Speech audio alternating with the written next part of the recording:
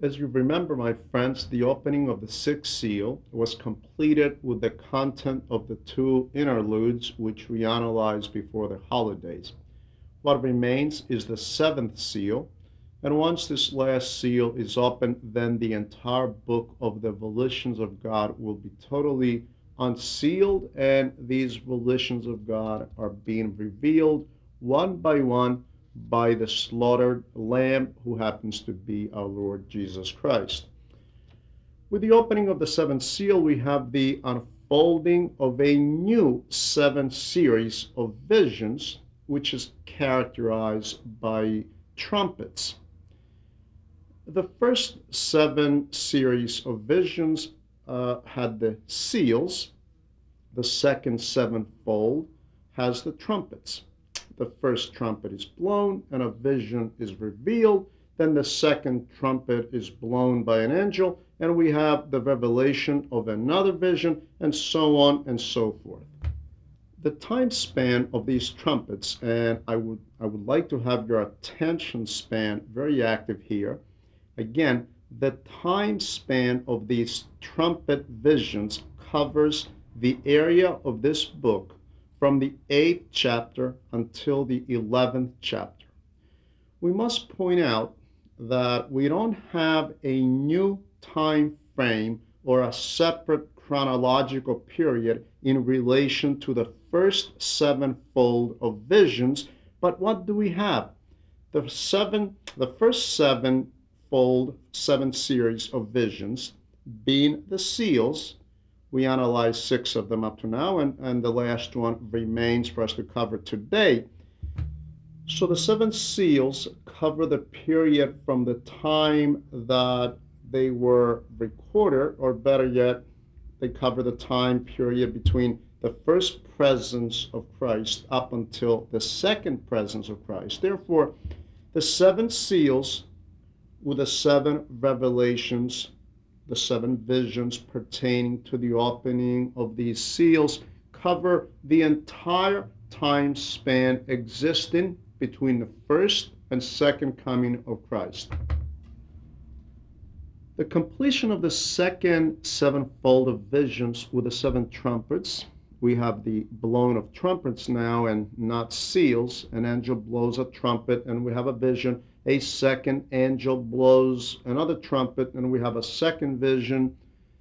And farther down we will have a third fold of visions with the seven bowls of the wrath of God.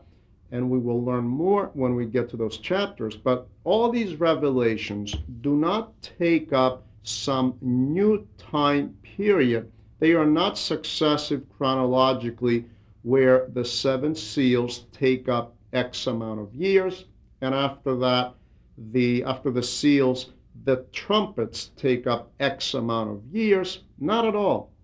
We do not have a different time period. Consequently, what are these seven trumpets and their seven visions? They come to fulfill and to give a more complete picture, more so than the seven visions that we saw with the opening of the seven seals. The first seven seals give a general description, a general diagram of the world history between the first and second coming of Christ. The second sevenfold of visions come to give complete details of the same events during the same time frame. And the third sevenfold of visions with the bowls of the wrath of God serve to reveal many more details. So we do not have different time periods, but the enrichment of the very general diagram given by the opening of the seven seals. What makes the second set of seven visions more distinct is exactly that, the specificity of these visions and the complexity and the disclarity, and the interpreters find it very difficult to work with these vague images. And furthermore, these images are characterized by much horror and much drama. All these are unraveled in the analysis of the seven visions of the seven trumpets. And as I explained to you, they are folds or different viewpoints of the opening of the seven seals. And now we are continuing with the 8th chapter, verses 1 to 6. When he opened the seventh seal, there was silence in heaven for about half an hour. And I saw the seven angels who stand before God, and to them were given seven trumpets. Then another angel, having a golden censer, came and stood at the altar. He was given much incense, that he should offer it with the prayers of all the saints upon the golden altar which was before the throne. And the smoke of the incense with the prayers of the saints ascended before God from the angel's hand. Then the angel took the censer, filled it with fire from the altar, and threw it to the earth. And there were noises, thunderings, lightnings, and an earthquake. So the seven angels who had the seven trumpets prepared themselves to sound. So who opened the seventh seal? Again, the slaughter lamb, the one who stands in front of the book of the volitions of God, where John the Evangelist is asked by one of the presbyters, who will open the seals? And a voice was heard, no one can be found. And the elder said, someone can open them. If you can remember a few lessons back, St. John was saying, I was crying much because he thought, how are we going to learn these volitions of God if no one can open the book? And the presbyter said, don't cry, there is someone, the esphagmenon arnion, the slain lamb. He's opening one seal after the other. In other words, he reveals the journey of the church in time progressively, and he shows what will happen and what are the volitions of God. Thus, we can conclude that the book is the symbol of the volitions of God, as we were saying a while back. And we come now to the opening of the seventh seal. When the Lamb opened the seventh seal, there was silence in heaven for about half an hour. The opening of the seventh seal, my friends, presents us with two sides. The first refers specifically to this seventh seal, and the second side refers to the onset of the new sevenfold of plagues being represented from the seven trumpets, which are blown by the corresponding angels. About the first side, the first part, which deals with this very seal, we could observe this. The silence taking place in heaven is indicative of the rest and peace which will take place at the end of these plagues and at the end of history. Silence. All evil will be placed aside along with all evil people. All passions will stop. Complete silence. Everything will cease. Destruction, cosmic cataclysm, quakes, hurricanes, the heavenly bodies have been moved, and all this at the end of time. When all these things are finished, then complete silence takes over, because the seventh seal is the last one. And we see what St. Andrew of Caesarea says, often the number 7 is taken to relate to Sabbath and the rest of the saints at the end of this age. In other words, everything has come to a stop. This is the idea of the Sabbath. And this is what the first part of the seventh seal wishes to remind, that the Sabbath of the week and the sabbatical of history, and that's what a sabbatical is all about. Rest, silence, inactivity, the lack of work, the lack of action, and of course this will take place at the end of history. End of activity, the end of facts, events. All these things are now finished, and when history finishes, then we have silence or rest. And this sabbatical will be brought about on the entire nature, because everything will come to an end. Very often the church fathers talk about the Sabbath or Sabbatismos, and every human being has to go through this. Of course, this is the seventh day, the Sabbath, where work must cease and worship must be offered to God. On the seventh day, you will sit still, and on this seventh day, you will absorb the Sabbath to your Lord, your God. You will cease your daily activities so you can offer worship. But in a sense, the life of man is like 1 week. 6 days he works, and these 6 days are representative of his entire life. And on the seventh day he rests. And this seventh day is death, because now his body does not have to work. The body is in a tomb. And then, if he's faithful and pious, he's in paradise, and there he lives the Sabbath. What is he waiting for? The resurrection of the dead, to pass from the seventh day to enter the eighth day.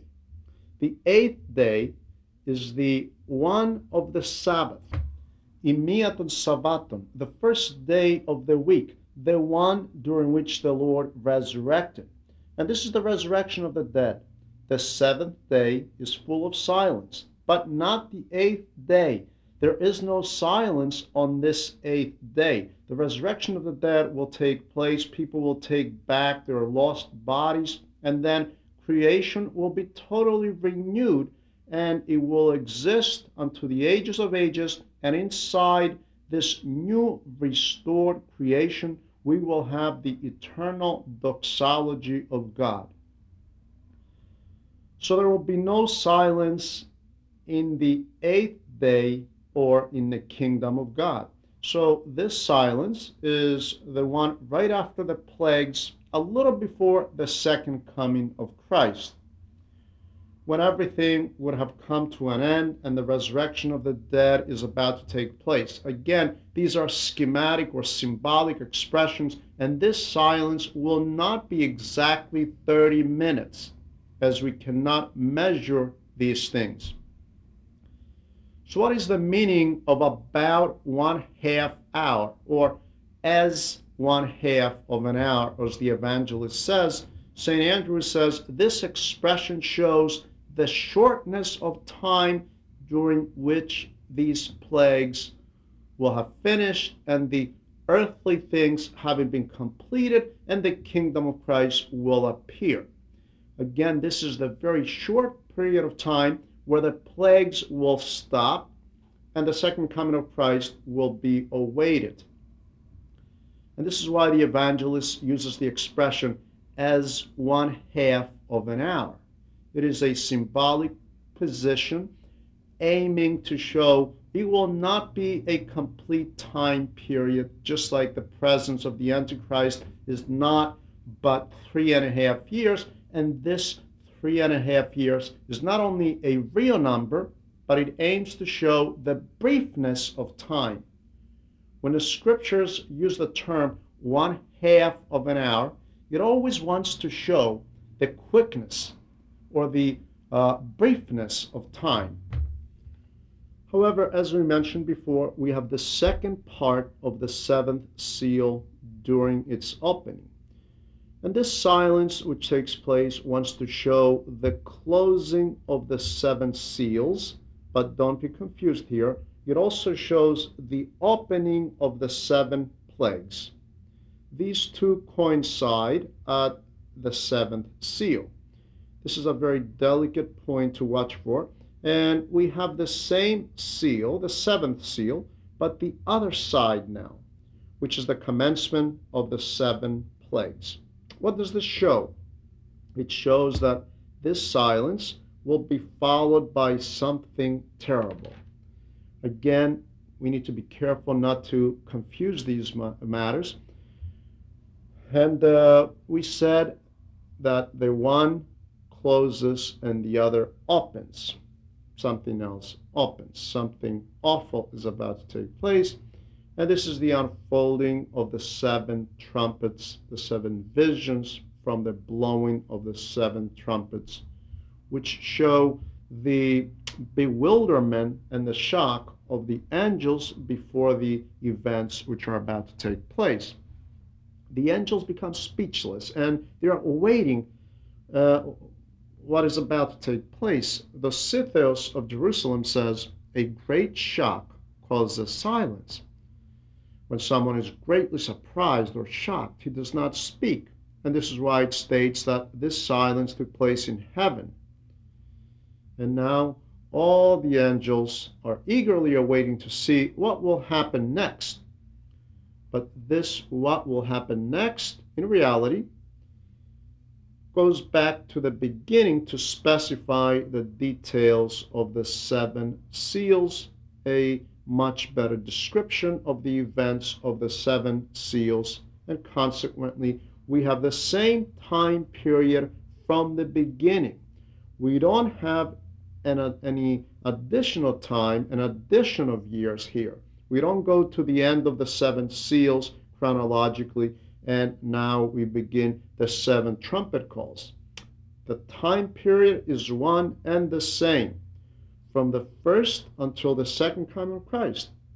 I've repeated this a number of times, 2, 3 times, and I'm trying to make these things as clear as possible.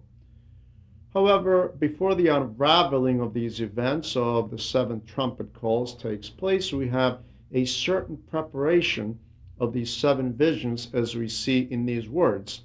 And I saw the seven angels who stood before God, and to them were given seven trumpets. Picture this from the area of the armed forces. We have the general, and there are seven lieutenants, let's say, the leaders of seven battalions or companies. I don't know the specific or proper names for these military leaders, but they are presenting in front of their highest authority, and trumpets were given to them to carry out a mission. This is how we can picture this scene. They are ready to receive a certain mission, each one taking a trumpet, and his mission will be executed when he will be opening his vision by the blowing of his trumpet, which will correspond to a new plague. We could say here the very thing that's written in the book of Tobit, that the angels truly serve or carry out the volitions of God. It says, for example, there at the 12th chapter, verse 15, to the two bewildered people, Tobit and Tobias, father and son, and the angel says, I am Raphael, one of the seven holy angels, which present the prayers of the saints, the prayers of the faithful in front of God, in front of the glory of the Holy One. Hold on to this.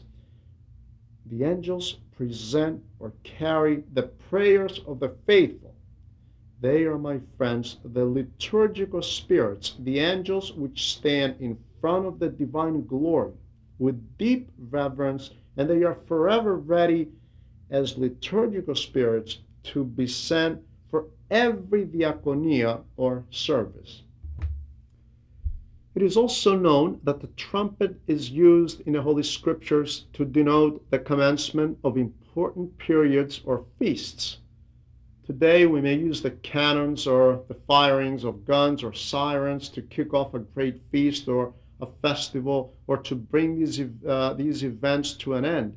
In the same way, the Jews used the trumpet at the end of some great feast, according to the Holy Scriptures.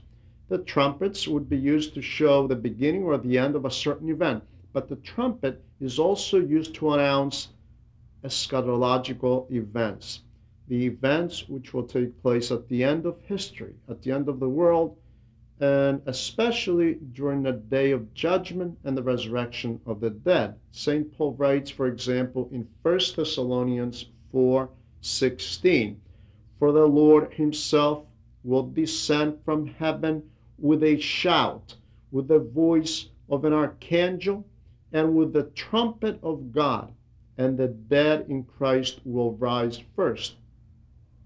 Or as the Lord in the 24th chapter of Matthew, verse 31 says, and he will send his angels with a great sound of a trumpet, and they will gather together his elect from the four winds, from one end of heaven to the other. They will gather all the faithful. And we continue with verse 3. Then another angel, having a golden censer, came and stood at the altar. He was given much incense, and he should offer it with the prayers of all the saints upon the golden altar which was before the throne. So we have the seven angels in front of the throne, and of course you are well aware of this scene, which is the very same scene which has been completed up to now. But now another angel, an eighth angel, excluded from the number of the seven, came and stood in front of the golden altar. And he took incense, and he came in front of the altar, and he was given much incense. I believe the Greek uses plural here, thymiamata, which shows quantity, massive quantities. And obviously someone gave him this incense, and this for the purpose of offering it as symbolic of the prayers of the saints. So this massive quantity of incense is representative of the prayers of the saints. We ran across this before in the book of the Revelation, where the angel offers these prayers as incense in front of God, all the prayers of the saints. The content of these prayers include the petition of the coming of the kingdom of God, the strengthening of the faithful, and the punishment of evil. Besides the plagues which are about to follow, and at this point we're still in introduction of all these plagues, which by the way are nothing but an answer to the prayers of the saints offered to God by the angel. So here we see that the prayer of the saints is compared to incense, or the smoke rising of incense rising to heaven, because they take the incense and throw it in the altar to have the smoke rise. I'm sure you remember the 140th Psalm, let my prayer rise, catephincito, let my prayer be directed, literally shoot straight up as incense before you. But as you notice, the prayers of the saints are also offered to God by the holy angels. This is revealed also by Archangel Raphael, who says to Tobit and Tobias in the Old Testament, I am Raphael, and I took your prayer and brought it before God. I took your prayer and brought it in front of the Holy One, in front of God. And you may ask, doesn't prayer go straight up to God? Must angels mediate? Isn't God omnipresent? Doesn't God know my prayer? Doesn't God know the innermost depths of my soul? My friends, God is everywhere, and he knows it all. However, he wants his will to be served by all these created beings. Thus, inside this diaconate, this diaconia, or service, he wants everyone to taste his glory and his blessedness. That's all. Thus, angels transfer our prayers to God, not because God does not have time to know our prayers. God knows our prayers. But I told you the reason why the angels are assigned to this service, so the angels transfer the prayers of the saints.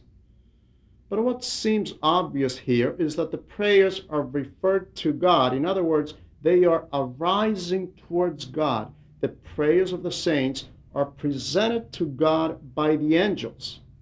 Many times we ask, how can a saint know if we're praying to him?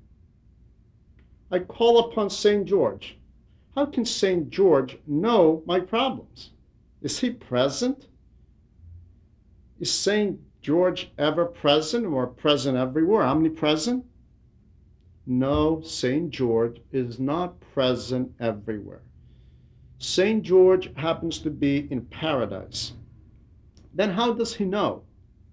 The angels are present, who lead or direct these prayers in the name of the saint. In other words, we pray to St. George, the angels take the prayer and direct it to God in the name of St. George. So God can honor the saint to even allow a miracle in the name of the saint, because God said this himself, I will honor those who honor me. And since the martyrs and the saints honor God, for this reason, God now answers and gives to the faithful what they ask for from the saints. The angel once again tells to Cornelius, whom he visits, the centurion Cornelius, as you remember from the 10th chapter of the Acts of the Apostles, verse 4, your prayers have come up as a memorial in front of God. Therefore, our prayers arise to heaven. Of course, as long as our prayer is proper and genuine, and as long as a man prays without a grudge against his brother, in the absence of greed, malice, envy, when a man prays with a loving heart, which presupposes a pure heart, then the prayer arises to heaven. And the smoke of the incense with the prayers of the saints ascended before God from the angel's hand, says the holy text of the Apocalypse. When the incense or the incenses, the Greek once again uses plural to show quantity, thimiamata, when the incenses were thrown in the charcoals within the sacrificial altar, the smoke of the incense, being the prayers of the saints, ascended before God from the hand of the angel. And as we said, my friends, this is how the prayers of the saints are received. Here we clearly have the intercessions of the saints, but of the holy angels as well. God wants it this way. Men and angels praying and interceding for other created beings. Created beings praying and interceding for their fellow created beings. God wants it this way, regardless of what your Protestant neighbors may want to say and claim. The volitions of God are not always known to us, of course. However, we could offer this understanding. God wants to enhance the communion of love among all his created beings. Because if you ask me to pray for you, this shows and it presupposes love communion, communion of love. So God does not make his creation self-sufficient and autonomous or self-centered, but he inspires this bond, this interaction, this syndesmos, the syndesmos of love, the bond of love, if you will. What is the meaning of the golden altar? It symbolizes Christ himself. St. Andrew writes, the golden altar is Christ, on which golden altar every liturgical and every holy and martyrical sacrifice is offered and empowered by. Truly, every prayer becomes acceptable or finds acceptance only through the sacrificial altar named Christ. And this precisely because Christ offered his life, the incarnate Son of God offered his life as an expiatory sacrifice, as elasterios thisia. What all this amounts to is that my prayers, your prayers, will only ascend to God based on the dynamics of the sacrifice of Christ. My prayer does not ascend to God if it does not fall into the golden altar called Christ. Whatever form of prayer, whatever sacrifice may take place, whatever effort to please God outside of the recognition of the sacrifice of Christ as an expiatory sacrifice, any of this is rejectable and unacceptable and sterile and a worthless exercise if it is not done in the name of Christ, and if I don't make Christ my representative in his sacrifice. We need to digest these truths very well, my friends, especially in today's ecumenistic trends. We need to be very careful that whatever we offer, we need to offer it in the name of Jesus Christ, fully believing in the dynamics of his death and his resurrection. This is very profound, a very profound truth that everything is offered on the altar, which happens to be Jesus Christ, if we need to have our prayers make it and become pleasing to the throne of God. And the smoke of the incense with the prayers of the saints ascended before God from the angel's hand. Then the angel took the censer, filled it with fire from the altar, and threw it to the earth. And there were noises, thunderings, lightnings, and an earthquake.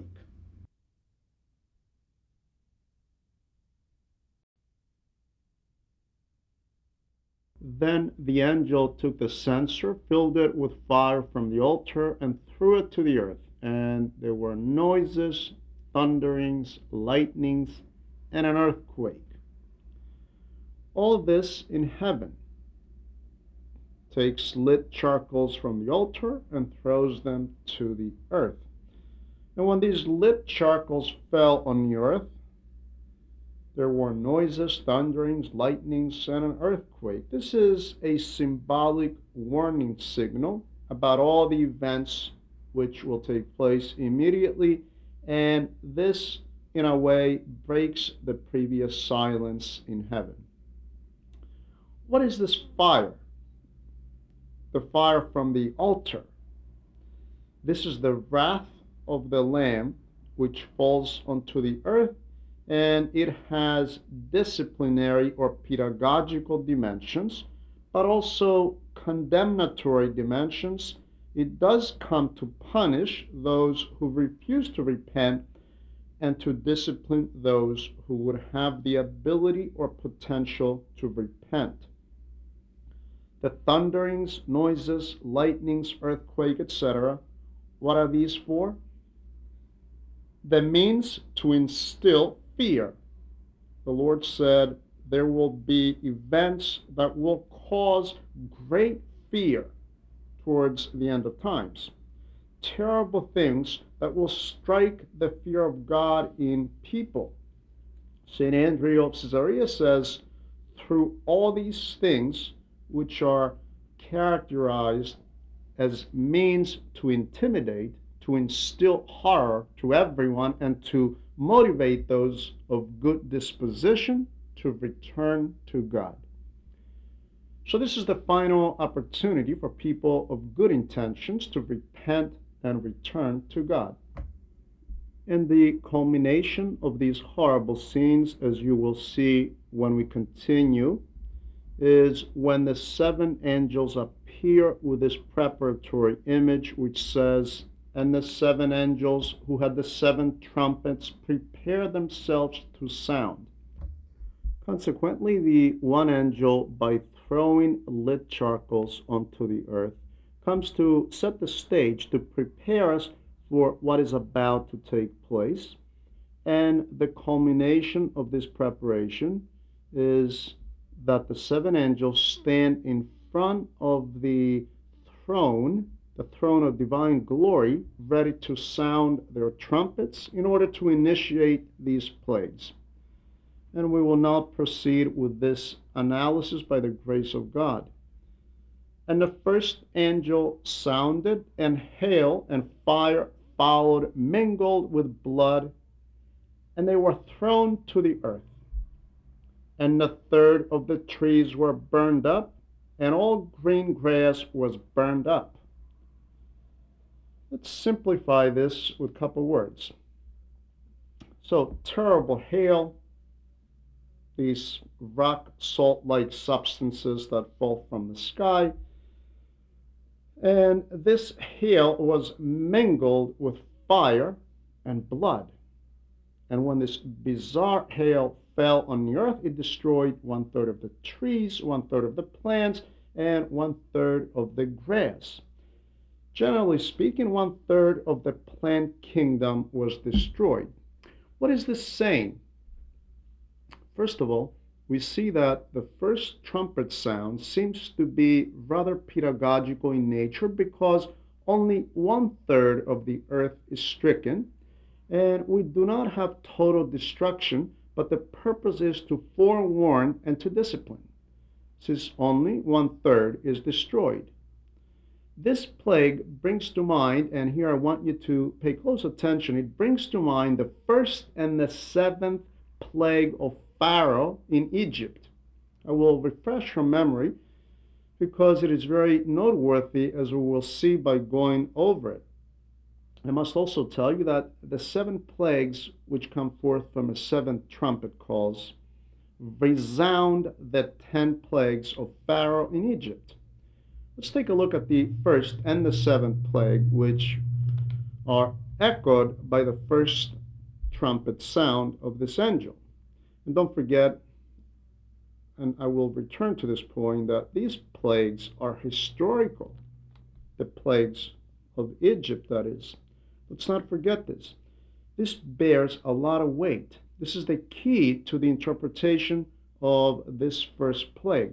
So let's talk about the first and the seventh plague of Pharaoh. I will highlight the main points because the text is quite extensive, and the first plague is written in the 7th chapter of Exodus, and the 7th plague is recorded in the 9th chapter of the same book.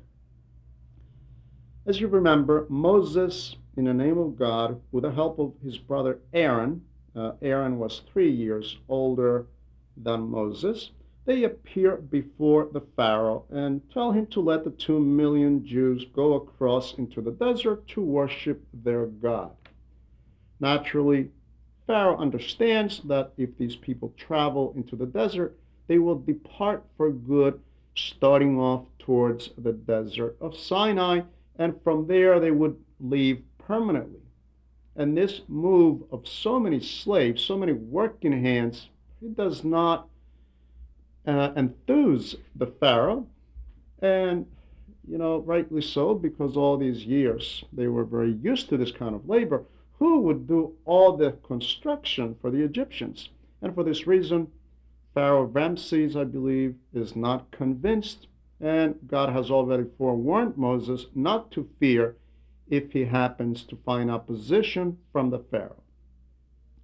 And he will give authority to the hand of Moses to bring forth terrible plagues against the Pharaoh and the Egyptian people. And under this pressure of these plagues, he would finally be forced to allow the Hebrews to depart.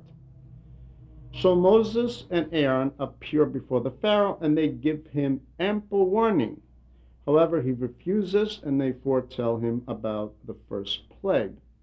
He again refuses, and the first plague takes place. So Moses and Aaron went in front of the Pharaoh, and they did exactly what the Lord commanded. So Aaron lifted up the rod and struck the waters that were in the river. And of course, this was the Nile River, responsible for much of Egypt's economy. Much of the land is irrigated from the Nile, which deposits rich soil deposits in the Nile valleys. And this valley is the fruit and breadbasket of the entire Egyptian land. The Nile River is so important to the Egyptian economy that without it, Egypt could not exist. The Egyptians came to the point of defying the Nile precisely because of their entire existence being dependent on it. They perceived that what made their country fruitful and well off was this holy river. So Aaron now lifted his staff and he struck the waters of the Nile in front of the Pharaoh. Moses is also present, but this time Aaron strikes the waters of the river in front of Pharaoh and his subjects and advisors. And all the waters that were in the river were turned to blood, and the fish that were in the river died. The water became red like blood. The fish died, and the river became kind of smelly, and the Egyptians could not drink the water of the river. So there was blood throughout the land of Egypt. So they were not able to use the water of the river or the lakes or any of the water they had stored in vessels, in wooden or clay pots. All water, regardless where it was, it turned red like blood. And now we will summarize the seventh plague. So there was hail and fire mingled with a hail so very heavy that there was none like it in all the land of Egypt since it became a nation. So the Egyptians never remember, never in their lifetime had they seen such terrible hail. Something that we hear on the news sometimes, that the size of hail was like walnuts. Well, it must have been bigger than the size of walnuts to say that hail of this size had never fell on Egypt.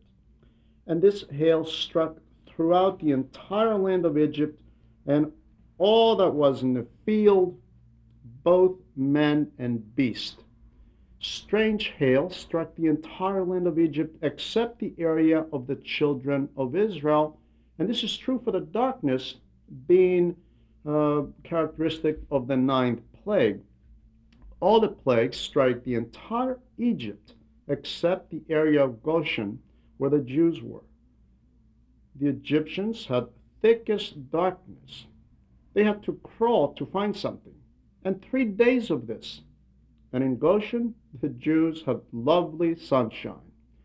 So hail struck man and beast. And the hail struck all plant life in the land and broke every tree of the field. So hail devastated and destroyed everything. It leveled everything. Here I must point out to you, and this very quickly, that this fire mingled with the hail. It is not necessarily fire as we know fire today, but as the voices are nothing but thunder. So during the hail fall, we have much thunder and lightning. Thunder, lightning, thunderbolts. So during a thunderstorm, especially an electrical storm, we have a great deal of noise, and in the Hebrew language, this is called voices. So this fire that we see here in the text, again, is not regular fire, but the streaks of lightning that accompany the very heavy hailstorm. And the red water was not blood, as the King James translators say. The water did not turn into blood, but it became red as blood. And this reddening has been repeated through history. Let's not forget that God does not create something new to use in his plagues. He does not bring elements from heaven to use as plagues here on earth, but he takes and uses earthly elements, existing elements, to bring forth these plagues on the earth. He uses very natural elements. As you see, he uses hail, he uses thunder, storms. So many times we have seen these occurrences taking place repeatedly. As a few years ago, we had something similar. We noticed something on the shorelines of Florida called red tide. What causes this red tide? What is this? Some microorganisms in the family of dinoflagellates. These dinoflagellates are in the class of Cryptogrammosus, which develop in the water and are very toxic. I remember these newspapers saying that even beach walking was prohibited because droplets of waters from the breaking waves could prove to be very toxic if they would fall on the bodies of the beach walkers. This is the type of toxicity that developed in the waters from the presence of these dinoflagellates. The water was bright red like blood. So it seems that the river developed a similar phenomenon. But the Nile River did not develop this from something that was obvious to the Egyptians. Keep in mind that somewhere during April and May, the Nile becomes very muddy, becomes inundated with saprophytes, and its water is cloudy and lightly reddish. However, this has nothing to do with this plague because these are simply saprophytes and they're not toxic in their nature or poisonous, and the fish do not die, and the water is still drinkable. They let the water settle and then they drink it. Here, however, with the red tide, we have toxicity, death, and decomposition of the fish, causing the river to be odious. This is simply a condition of this plague, and we clearly see that we have the phenomenon where nature itself is, of course, being used, but in such a way proving to be harmful to men. This great similarity of the plagues of the Revelation, namely the first plague of the first trumpet call, with the plagues of Pharaoh, allows us to ponder that the plagues of Pharaoh provide us with a historical precedent, if you will, a historical typology of the final plagues. We also have other typologies of end-time plagues, such as Sodom and Gomorrah, which burnt with fire and sulfur from heaven. And when we say heaven, we mean the sky and not where God is, not that heaven. When rain falls, we say the rain is falling from heaven, with this meaning the sulfur and fire fell from heaven. And the destruction was so bad that the cities were turned into mere ashes. Their punishment was exemplary, and no one was saved except Lot and his daughters. Unfortunately, his wife did not make it. St. Peter tells us the following. And I will use St. Peter so you don't think that this is my account. No, I don't tell you anything not supported and based on Scripture or on our church fathers. So St. Peter says in his second epistle, chapter 2, verse 6, and turning the cities of Sodom and Gomorrah into ashes, condemned them to destruction, making them an example to those who afterward would live ungodly. So God gave us an example to show us the lot of those who will live an ungodly life. For those who will live ungodly in the future. So here we see the 10 plagues of Pharaoh are a historical typology of the Revelation plagues, much like the cities of Sodom and Gomorrah. That's why we should not think that the ungodly will go unpunished. The ungodly will most definitely be punished. And something else very noteworthy here. Let's listen. The plagues of the Pharaoh were real. Initially, as we said, they happened to be an historical typology. So obviously, they were real plagues which befell on people and animals, on the bodies of people and of the animals and plants. And they were destructive. All this means that the plagues of the end of times will be real. They are not simply metaphorical or spiritual. I explained this 2-3 times. We have the historical typology. So based on this, my friends, we cannot see the plagues of the Revelation allegorically or metaphorically only, and to say, well, it is possible that the Holy Evangelist means something else. And he wants to present this something else with a certain image, and in this image he uses fire and hail in the form of a metaphor or allegory. Now, if the plagues of Pharaoh happen to be an image or simply imaginary, only then we can ponder on the plagues of the end of times to be imaginary.